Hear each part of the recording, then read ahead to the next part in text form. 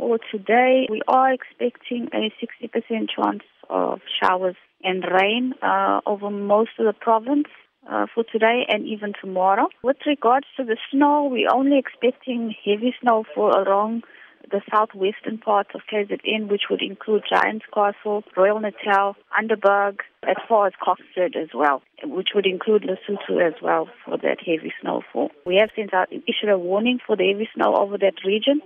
Other than that, we are expecting some snowfalls over areas like Ladysmith, Mooi River, Escort, as far as Howick, may get some light snowfall, even sleet as well during today and tomorrow.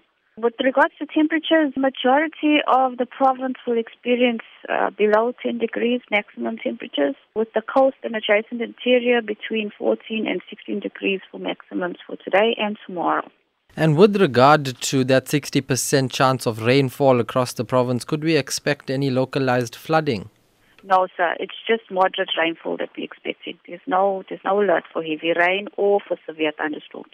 Staying with the story, the KZN Department of Cooperative Governance and Traditional Affairs, or COCTA, is on high alert. The department spokesperson, Senzelwa Mzila, is urging residents to exercise extreme caution when using generators, heaters and making fires to keep warm. Especially in the areas that are surrounding the Drakensberg Mountains. The warning that we got from the South African Service indicated that there could be a possibility of hail and snow. So the teams are on standby within these specific areas.